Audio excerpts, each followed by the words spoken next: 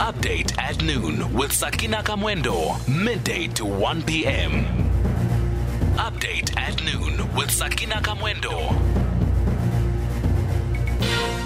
We joined on the line now by researcher at the Public Service Commission and lecturer at the Tshwane University of Technology, Kgabo Molefe. Kgabo, this is of course an intergenerational platform where the youth have also been invited to ventilate their views on corruption. But you also wrote an article on these issues saying very pertinently that South Africa cannot afford to become a failed state. So let's talk about that, why you are concerned that we may slip into a failed state and what should we do about corruption at this stage? Yeah, thank you very much, Sakina. I think firstly, we've got to raise the following. I think the South African, the South African, Institute of Chartered Accountants, did a research about what they call State Capture 101. And what they reveal in that research, they say that between the year 2014 and 2019, South Africa lost about 1.5 trillion to corruption. So that should really worry us. And earlier, I think as far as September last year, Bloomberg has already, projected that South Africa is going to become a failed state.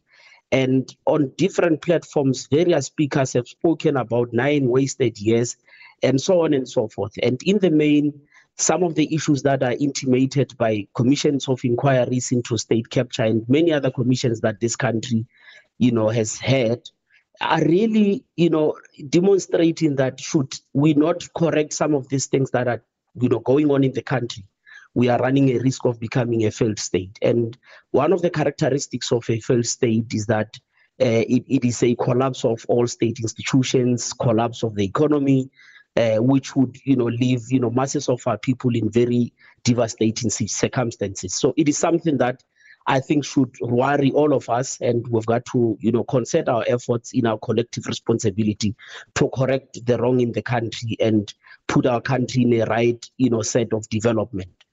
As a young person yourself, when we talk about corruption being endemic in South Africa, how does this affect the youth? And would you say that the youth have also bought into this culture of corruption? We are struggling, Sakina, to be honest, because in our societies and in our communities, we tend to celebrate beneficiaries of corruption and beneficiaries of state capture.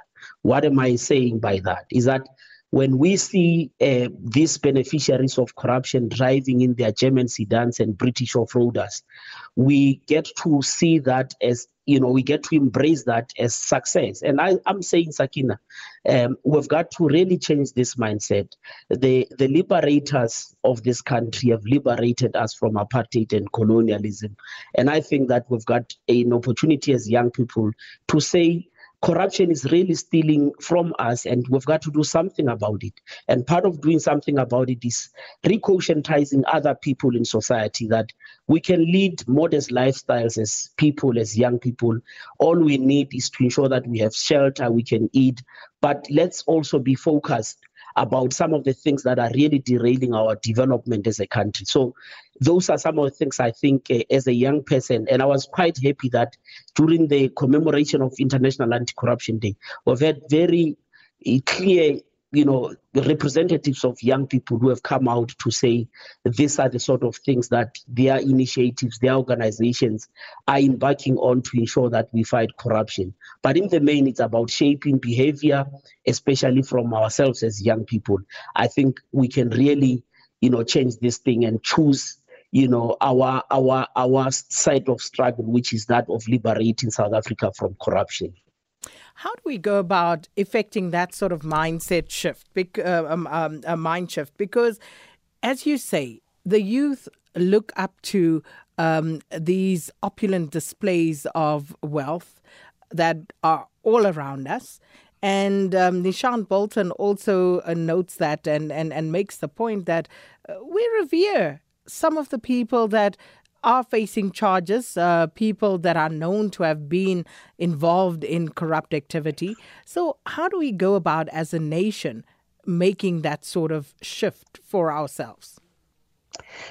Look, SK, the implications of corruption are very dire, especially to development. You look at our economy has been stagnant, and today we're talking about recovering better with integrity, meaning that although we've been hit by the pandemic badly, we've got to recover the economy. So some of the things our people, we those of us who are part of these discussions, we've got to go down to our people and educate our people about the significance of playing a role in shaping, in the fight against corruption. This means that wherever you realize that lifestyles of people, especially of public servants, are that which cannot be ascertained by their reported income, we have got to say something about some of these things, because these people are the ones that are eating away at the resources that are meant for the masses of our people.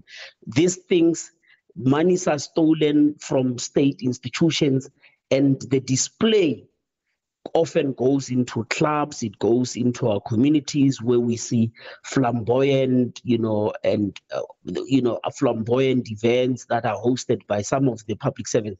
We've got to ask ourselves questions. How do these public servants afford, this type of lifestyles that they are living? I think it is a community effort that we have to really be considerate about some of the things that are happening around us, and where we see wrong things, we've got to blow a whistle on some of these issues. We have institutions and platforms where whistles can be blown against wrongdoing and corruption. So I think we have to educate society, but it also leave academic institutions. It must go down to basic education, where we teach young people, learners from primary schools and high schools, about the importance of leading modest lifestyles, that of understanding that public resources belong to the people and belong to the development of society, not about ourselves as individuals.